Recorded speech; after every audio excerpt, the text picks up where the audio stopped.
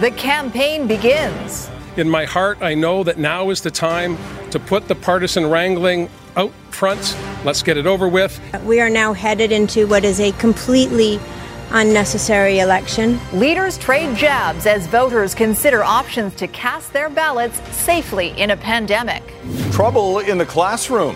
The teacher was not contacted by Vancouver Coastal Health. Concerns about infection, contact tracing, and shortfalls in communication. And a nautical disaster. How a float home ended up smashed to pieces. You're watching Global BC. This is Global News Hour at 6.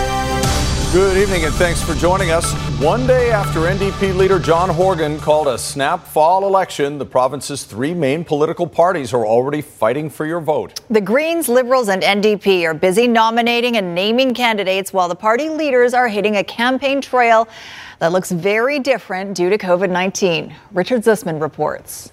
Off the bus to the podium, a few chats, an elbow bump, back on the bus. NDP leader John Horgan trying out a new style of COVID campaigning in North Vancouver Tuesday, a seat the party won in 2017 and is desperate to hold. But while Horgan was hoping to focus on healthcare, he was forced to once again defend his decision on calling a snap election. This is about making sure that people have a say. It's never a bad time to ask British Columbians what they want to do. Horgan promising 10 new primary urgent care centres by the end of the year. Great to have you here. This while Liberal leader Andrew Wilkinson was kicking off the first full day of campaigning in Surrey, where his party lost 2 seats in 2017. It's a time for complete renewal in Surrey. And Wilkinson challenging Horgan to face him 3 times in televised debates. We're saying the way to get more information to British Columbians is with 3 televised debates between John Horgan, Sonia Furstenau, and me. Whatever works for all of the parties and all of the people that participate, I'm ready to go. The election will come down to Metro Vancouver. The Liberals unveiling a list of candidates Tuesday, including former Vancouver City Councillor George Affleck, setting up the Battle of the Georges, taking on George Heyman in Vancouver Fairview, a riding the Liberals lost by nearly 7,000 votes last election. I think the last election was an anomaly, and so I think there's an opportunity to win there. The number one riding on the NDP's wish list is Coquitlam Burke Mountain. Former MP Finn Donnelly now running provincially for the first time, hoping to flip a seat won by the Liberals in the closest riding in the province last time. Having a profile and your record so that voters can make a decision is going to be very important. But unlike campaigns of the past with multiple stops in a day, the leaders were out just once. A COVID precaution making it clear it might be hard to hold ground or gain ground when you can't cover much ground. Richard Zussman, Global News, Victoria. Well said. All right, so how do you engage with voters if you aren't knocking on doors? Keith Baldry joins us with more on that. And Keith, social media skills will be very important during this election. Perhaps they could take some lessons from you. Indeed, it is going to be a completely different campaign. I have talked to candidates on all the parties, and basically really minimal door knocking is going to occur. It's literally put it on your mask and walking down the street, get it on your computer, Zooming and Skyping with your constituents, putting Facebook videos together and stuff like that. So a lot of them are going to be better at it than others, and really I think it's going to be a generational contrast as well for candidates. Now, they're also going to be doing this while we continue to talk about COVID-19. It's a daily reality. Here's the latest numbers overnight for COVID-19 cases. First of all, there are 96 new cases, which brings our total in the pandemic to 8,304. Thankfully, there have been no deaths since yesterday. Our total remains at 227 of people who have passed away from the virus. In terms of hospital, not much movement there, up 1 to 61. ICU cases of that total, 22 people now in ICU. That's an increase of 1 as well. Our recovery rate continues to be high, 6,589. That's 79% of the cases. Our active cases, though, are down dramatically, down 500 from yesterday to 1,465. And the people in isolation continues to hover around the 3,300 number. Those are people who've been exposed to the virus or have the virus themselves. So we've been tracking fairly consistently, Sophie, at about 100 cases a day, and we'll probably see that continue. All right, Dr. Bonnie Henry did not hold a pandemic briefing today, Keith, but she did speak at another event, and she shared some pretty disturbing details about what it's like for her to be at the forefront of this pandemic. Very disturbing and frankly quite shocking, I think, to people. I put it out on Twitter and people are extremely upset about this. She was talking today on a panel at the Union of BC Municipalities Convention, and she talks about what it's been like leading the face of the fight against the pandemic and the virus and the abuse she and her staff received, including death threats. Here's Dr. Henry. There are many people who don't like what I do, or don't like the way I say it, or don't like my shoes, or don't like, and I don't feel like, and feel quite able to send me nasty notes, to leave phone calls, to harass my office staff. I've had to have security in my house. I've had death threats. You know, how do we deal with that? And I sense that people find that it's okay to do that for a woman who's up front, more so than some of our male leaders. So very disturbing and very disappointing, obviously. Dr. Henry's next briefing is on Thursday in terms of in-person, and I have a feeling this is going to come up for more discussion. I would think. All right, thanks for that, Keith. BC's chief electoral officer is reassuring British Columbians tonight that voting in person during the pandemic will be safe. Despite that, a lot of voters are ordering mail-in ballots. And as Sarah McDonald reports, that could leave the final outcome hanging for weeks. Buckle up for a campaign blitz like no other, and the almost guaranteed confusion among British Columbians surrounding the voting process as the province gears up to hit the polls. BC has never held an election during a global pandemic before. So what exactly will that look like? On Tuesday, Elections BC shedding new light on the process and the protocol, including 1 week of advance voting and an option to do so by phone, with an already surging demand for mail-in ballots, potentially complicating the process of naming a leader on October 24th. We've already received approximately 20,000 requests for vote-by-mail packages since the election was called. Compare that to just 6,500 requests in total last provincial election, with upwards of 40% of all voters potentially casting their ballots by mail this year. Those ballots counted 2 weeks after Election Day, meaning even relatively close ridings may not crown a winner until November. Schools will be used as polling stations, but only on weekends, and that includes Election Day. As for what we can expect inside, well, by now familiar COVID-19 protocol. That includes masks, hand sanitization, and physical distancing, with voters even being asked to bring their own pencil to mark the ballot. We needed to ensure any election in BC could happen safely. It is such an integral part of our democratic process to be able to vote. Also integral to the process of casting and counting ballots, volunteers, many of them typically seniors. The demographic already considered high risk when it comes to COVID, now faced with navigating new voting protocol. As long as I wear a mask, I'm okay. Those in long-term care homes or acute care hospitals impacted by COVID-19 and anyone in isolation can vote by phone. I think they might not vote because they might just feel, why bother? In a year where virtually nothing has been normal, one thing's for certain: this election won't be either. Sarah McDonald, Global News. The West Vancouver Teachers Association is raising concerns about contact tracing. That's after a teacher in that district tested positive for COVID-19. The association says the teacher was never contacted by health authorities and didn't know she had been exposed to an infected student until other students contacted her. Grace Key has more. 2 positive COVID cases at Sentinel Secondary in West Vancouver are drawing criticism over notification. On Saturday, the principal notified parents and teachers that someone in the school tested positive. That same day, a few students who were told to self-isolate contacted their teacher about remote learning. Well, she was really surprised that she hadn't been contacted by the health authority, considering that this happened within her classroom and that she had been interacting with all of the students. On Sunday, the teacher wasn't feeling well and tested positive for COVID that same day. An investigation will determine how the student and teacher got infected. The plan around cohorts and contact tracing isn't enough. Like, clearly from this story, you can see that keeping students together and then trying to decide who had contact with each other Not everyone who needed to be notified was notified. The protocol is to identify close contacts so they could self-isolate for 14 days, but not everyone in a cohort is considered a close contact. Even if you're in a classroom with somebody who has COVID, if you're sitting at a desk and you're not close to them, you've not had close contact with them. Also, the school sent out a letter on Saturday, but Vancouver Coastal Health didn't have Sentinel on its exposure list until late Tuesday morning. If you know that something is happening and yet you look on the health authority's website and it says it's not happening, your confidence in the system is diminished. Vancouver Coastal wanted to ensure that the school family was notified first before it was posted, so there was a bit of a delay. The Teachers Association says relying on contact tracing isn't enough. Other measures such as better distancing and wearing masks are also needed. Grace Key, Global News.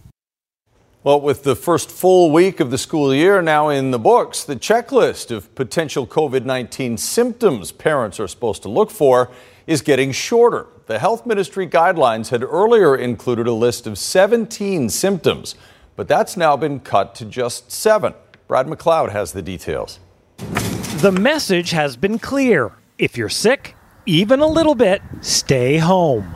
But parents and students are now being asked to unlearn that lesson. There are so many things that cause children to have one symptom that have nothing to do with an infection. Before, there was a laundry list of symptoms which would have kept kids at home, but that has changed. You should still be concerned if your child has a fever, chills, cough, shortness of breath, loss of smell, diarrhea, or nausea.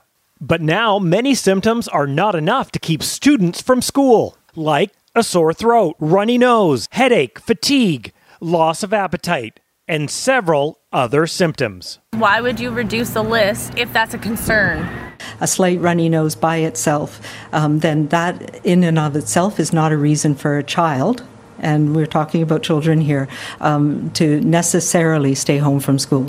This teacher says she gets the dilemma. You miss a lot of school when you stay home, but at the same time, if you go to school, risking getting out a whole bunch of other people sick. The BC Teachers Federation says they understand the motivation is to keep students in school if they are simply experiencing allergies. There was no communication, certainly with teachers or the BCTF, around the reasons for those changes, and so they caused a lot of alarm at first. We need to find that balance to make sure that we are providing children with those opportunities that they need to be in the school setting. And no doubt keeping more parents working to bring BC's economy back.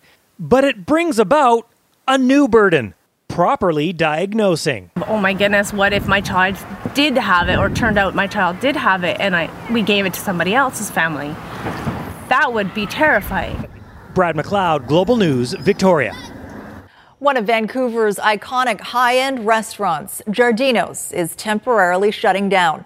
Owner Umberto Menghi says he finds it difficult to operate under the current circumstances, and that because of the pandemic, Giardino's cannot provide the same service and atmosphere that it was built on. Menghi promises the restaurant will open again once circumstances are different. As COVID cases rise across the country, health officials say Canada is at a crossroads in controlling the virus. New modeling released today shows the epidemic is accelerating nationally. Health officials warn there will be nearly 156,000 cases and 9,300 deaths by early October unless Canadians readopt the same degree of health. Another flashpoint in the Black Lives Matter movement, the preparations to prevent chaos in Louisville, Kentucky, coming up on the News Hour. And who would steal a slide? The search for missing playground equipment later. But first, a slow-motion disaster is happening right now just off the east coast of Valdez Island. On Sunday, a float home that was being towed through the strait broke loose and capsized. It's now caught on the rocks and slowly breaking apart with a big storm on the way. Aaron MacArthur reports. Submerged and stuck fast on some rocks just off the east coast of Valdez Island. This float home never made it to its destination. So Sunday afternoon, they were trying to go through Polier Pass against a flood tide, which was running about 6 knots. and that's when they ran into trouble with it. It listed over, and they cut the tow line. The house itself ended up floating all night, ended up right in front of my place. There is already debris that has broken off the dilapidated float home, but it is more than just an eyesore. This is a rockfish conservation area, and cleaning it up has new urgency. The first major fall storm cycle is threatening to tear what's left of the structure apart. It's an exposed area. It'll be bashed around on the reef and probably break up and spread debris all along. The question now is who is going to clean it up? The owner of the derelict cabin cruiser that was towing the float home is ultimately responsible, but there are doubts they have enough insurance or the means to pay for salvage. The Coast Guard already on scene, but passed the buck to Transport Canada. According to local politicians, there are no easy ways to deal with these sorts of issues. What would be ideal and doesn't exist, and we've run into this problem many times over the years, is that somebody should clean it up and figure out who's going to pay the bill later.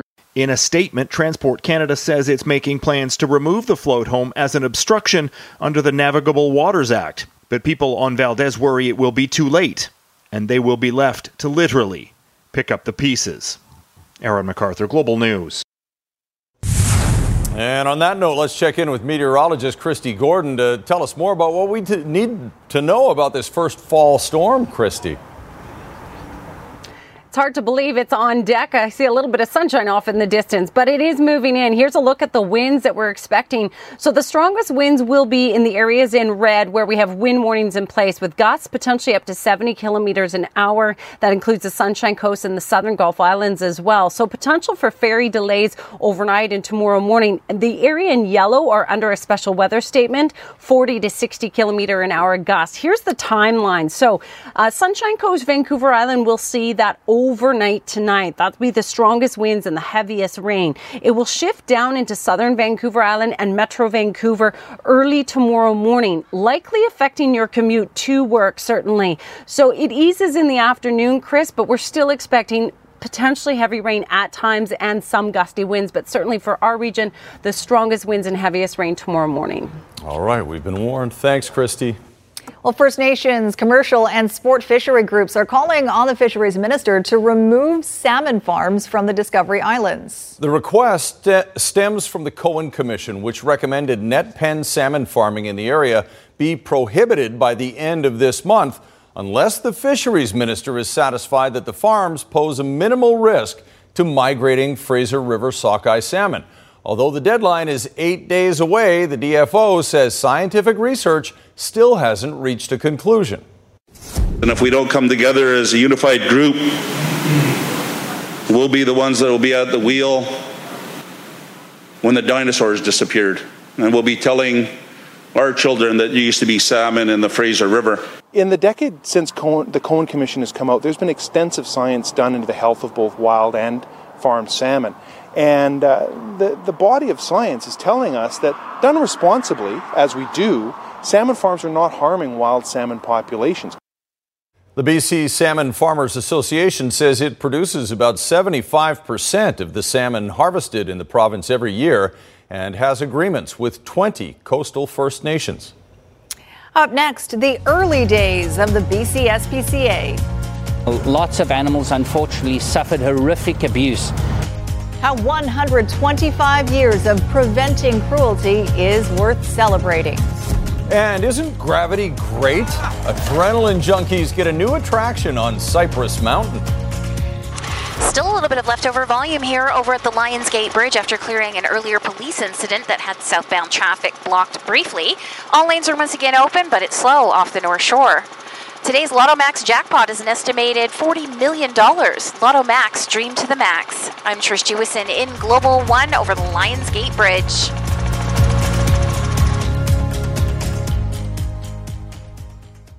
Nanaimo RCMP impounded a number of vehicles this past weekend, shutting down an illegal but very popular drag racing and stunting site.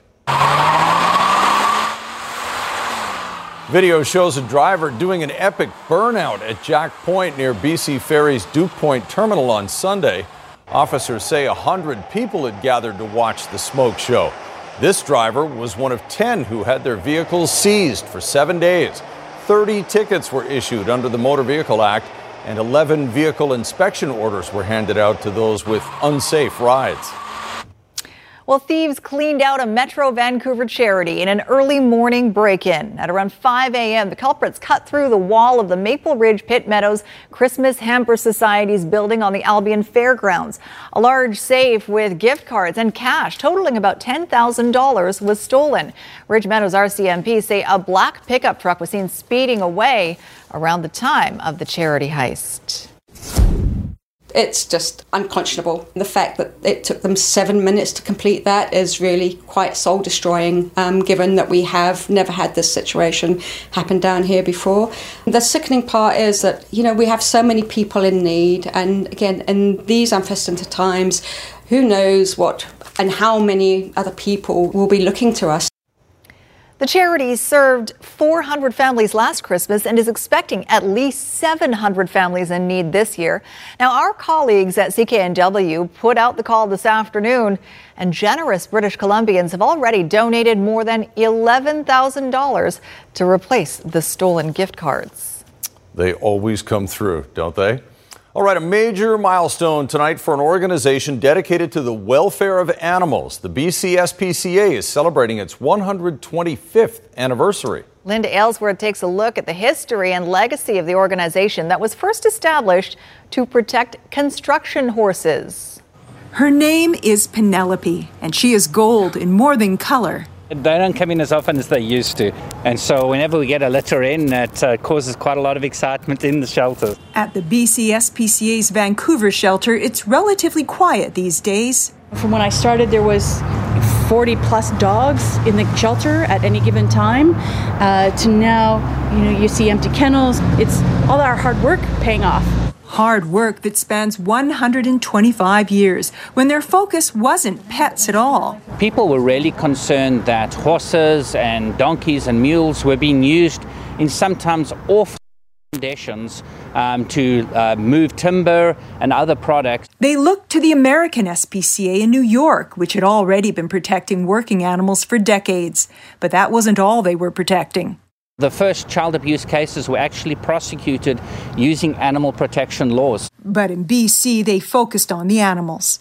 In 1895, the BC SPCA Act was created, and a handful of officers got to work. These individuals were going around the province and really trying to identify the most heinous acts of cruelty against animals. In time, their focus would expand, because as cities grew, so did the homeless dog and cat population. And so in 1955, the BC SPCA established its very first animal shelter right here in Vancouver. But finding homes for strays was only part of the solution. In the early 70s, the BC SPCA established the very first spay-neuter clinic in all of Canada. And that's been one of the prime reasons why we no longer have a significant pet overpopulation problem. Sadly, cruelty still exists. But euthanasia, once so common due to lack of space and shortage of homes, has all but become a thing of the past, meaning animals like Penelope have happy futures ahead of them. I think we'll get quite a few hundred applications on it, I'm sure. Linda Aylesworth, Global News. So cute. Maybe more. Cypress Mountain is rolling out a new attraction, riding on Revelstoke's success. Construction is underway on a mountain coaster gravity thrill ride scheduled to open next summer. The Austrian-made ride will take off from the top of the Eagle Express quad chair on Black Mountain and run over 1,700 meters with nearly 300 meters of vertical drop. Riders will be able to reach speeds up to 40 kilometers an hour and use a handbrake to slow down. Revelstoke Mountain Resort's Pipe Mountain Coaster, this one launched in 2016. Gonna be fun. It sure does. Up next, new developments in the case against a Canadian woman suspected of sending a letter laced with ricin to President Trump. Also tonight, tension in Louisville as the city awaits a key decision in the death of Breonna Taylor, who died in a botched police raid. You're watching Global News Hour at 6. Can you tell what's missing from this playground? Why, it's less play and more ground these days. Coming up right after Christie's forecast. And that forecast looks bleak. I don't think there's any other way to put it, Christy. Just break the news to us. Yeah, exactly. It's like ripping off a Band-Aid, that's for sure. It was nice to see a bit of sunshine today. We transitioned to fall officially this morning, but we're fully into fall mode now. Here's a look at the satellite image. Doozy hitting the coastal regions right now, and this is the first of a series of systems that will push in, so really will be quite relentless. Now, here's the timeline. North and Central Coast, northern Vancouver Island getting hit overnight. Tomorrow morning, that's when we're going to see the heaviest rain for our region, so leave yourself some extra time for your commute to work. You'll likely need it. And then that rainfall shifts inland in the afternoon hours. And the timeline for the winds are very similar, with North and Central Coast getting it first. You can see that here. This is overnight. It shifts into the South Coast region through the early morning hours tomorrow. And then winds pick up in the interior, from the central interior right through the southern interior through the afternoon hours. And these are generally 40 to 60 kilometer hour gusts coming out of the south. So wet and windy right across the province tomorrow. Here's a quick look at how much rainfall. So interior regions, it's more like showers. The heaviest rain really falling along the coast, with the south coast getting the brunt of it. So there's your Wednesday forecast, everyone. Welcome to the first day of fall. I hate to tell you that, but it is going to feel like fall for the next few days as temperatures remain near seasonal or just slightly below. 17 degrees as our high for tomorrow, and it's not going to be relentless rain, but we certainly are going to see waves of rain over the next several days. Here's a look at your Central Windows weather window for tonight. Lost Lagoon, thank you to Al for that shot. This is the cloud cover that we saw today, and the pattern likely that you'll see over the next little while. Now, I want you to note that we will see some breaks in the rainfall over the next couple of days, and as we get closer to the next several waves, we'll have a better idea as to those breaks. But tomorrow, certainly wet through the morning hours, easing off just to more spotty rain in the afternoon hours. So not much of a break tomorrow. Okay, thanks, Christy. Don't remember the last time I saw a 5-day forecast like that, but such as it is. All right, it appears thieves are sliding to new lows in Burnaby. The Suncrest Elementary Playground in South Burnaby is missing its slide. Police say the blue slide, which is worth thousands, was stolen sometime in the past 3 weeks. Hundreds of children are currently missing it. The playground structure where it's normally installed is now taped off. Anyone with information is asked to contact Burnaby RCMP or Crime Stoppers. Crazy. But why? The kids. Think of the kids. Is there like a big black market for slides? Yeah, not that I'm aware of. We're going to find out, I guess. Strange one. All right. If I see someone selling a slide, I'll phone the cops for sure. Okay, for the rest of this year, the Whitecaps will essentially be on one long road trip. You're talking about we're never going to play home anymore. Well, not until 2021. That's why you're seeing the Whitecaps here work out in Portland, because that's their home until the season is over. Also coming up later, hippies and how the times really were a-changin' when Global BC first signed on 60 years ago. Voted off the island. the Canucks Island. Yeah. Well, but they'll go somewhere else and get paid very well. I'm not sure the people who get kicked off Survivor have that advantage. Well, we've said it all summer. The Canucks can't keep every one of their players that needs a new contract. Some people got to go.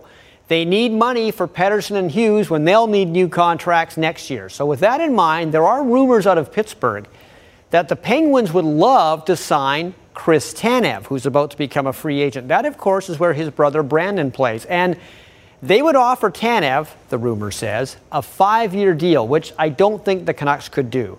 Tanev says he would love to stay with the Canucks, but he'll want to raise to at least $5 million per year, and he wants to sign a longer contract. What can you say? But despite having a healthy 2019, this guy has been injury-prone in his career. Long-term at $5 million at least, with that track record, might be too much for the Canucks, whereas Pittsburgh sees no problem with that kind of deal.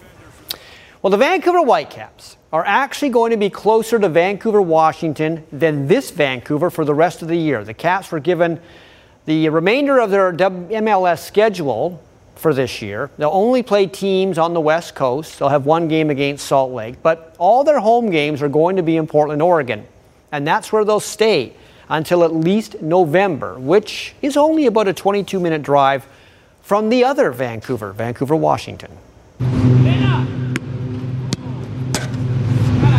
From now until the second week of November, the Vancouver Whitecaps will be practicing, playing, and staying in Portland.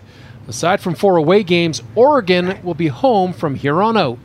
Being kind of locked down, we're in a hotel that is only for us, but it's really like a vision of the movie The Shining. We're alone in the hotel. It's kind of weird, so a lot of things strike us. We're not in a fully comfortable environment. And when you go out to walk, we're in a city that is different today, a city that in a normal time is incredibly energetic and positive, and right now is totally empty. Creating their own comfort zone while playing in another club's stadium is going to be one challenge. The other is dealing with a compacted schedule where they'll be traveling to away games on the same day that they'll be playing. Thankfully, those charter flights will be to Los Angeles, Seattle, and San Jose twice. But we're talking in and out trips here. No overnight stays due to MLS COVID rules. You have to understand, traveling the day you play in a plane, being close to 2 hours in a plane, it's weird. It's weird. Go to an hotel where you're going to be a couple of hours there before you go to the stadium.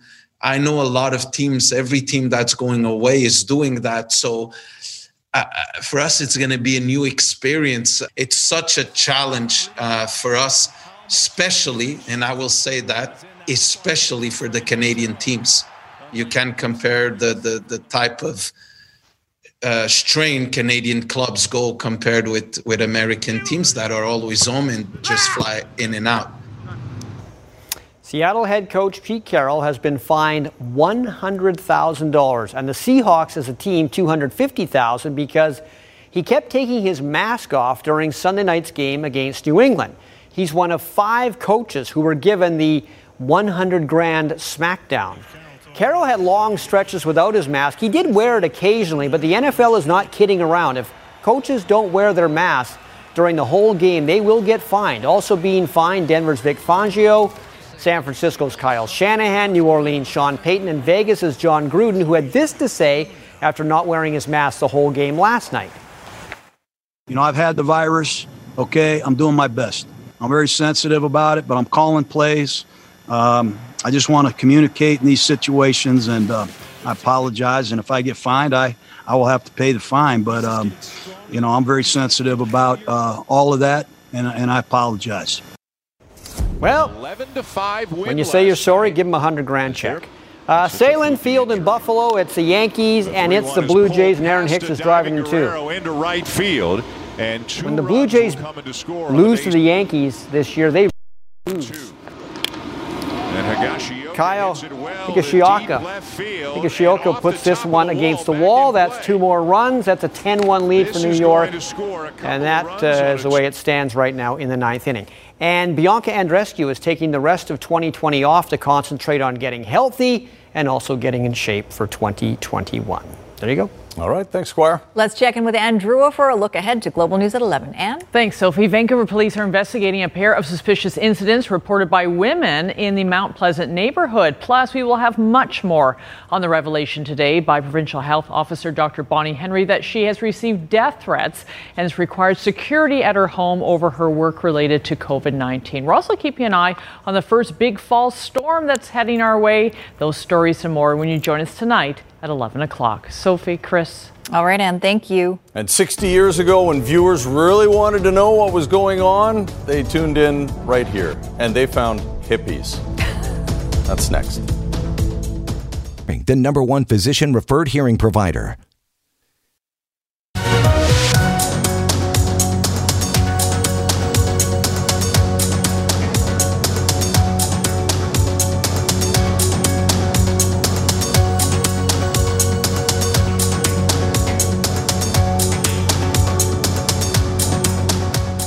Well, the 60s were a defining decade, from the iconic images of the Kennedy era, the space race, the Vietnam War, and the Summer of Love. It's etched in our collective memory. On October 31st of 1960, Chan went on the air. Those are the call letters. And for a news station, it could not have been a more exciting time as things were changing. As Ted Chernecki reports, Vancouver was a haven for the hippie movement. Leave It to Beaver. In the 50s, British Columbians had been living the Leave It to Beaver lifestyle. In a word, conservative. When CHAN signed on in 1960, the timing couldn't have been better for news. Then you better start swimming or you'll sink like a stone, or the times they are a-changing. As Bob Dylan sang, the times they were a-changing. The 60s had Timothy Leary telling these people called hippies to turn on, tune in, and drop out. There was power in the flower and anger amongst an older generation that just fought a world war and couldn't understand what these kids wanted. I disagree with the hippies completely in their dropping out procedure. I think we should, everyone who's in this province should participate. BCTV's then legislative reporter describes the Victoria merchants' complaint that hippies were ruining business. By a minority of the long-haired, unwashed, unattractive people loitering and lolling about the area, on occasion publicly pawing each other. Far from leaving, the hippie movement grew. So-called be-ins were held on the West End and Stanley Park. Get out! U.S. Get out! Protests against the war in Vietnam and civil rights in the States spilled north of the 49th parallel. BCTV cameramen hadn't yet learned the art of pushing through a crowd to get a better shot. President Johnson continues to escalate this war. He is shooting craps with the survival of the human race.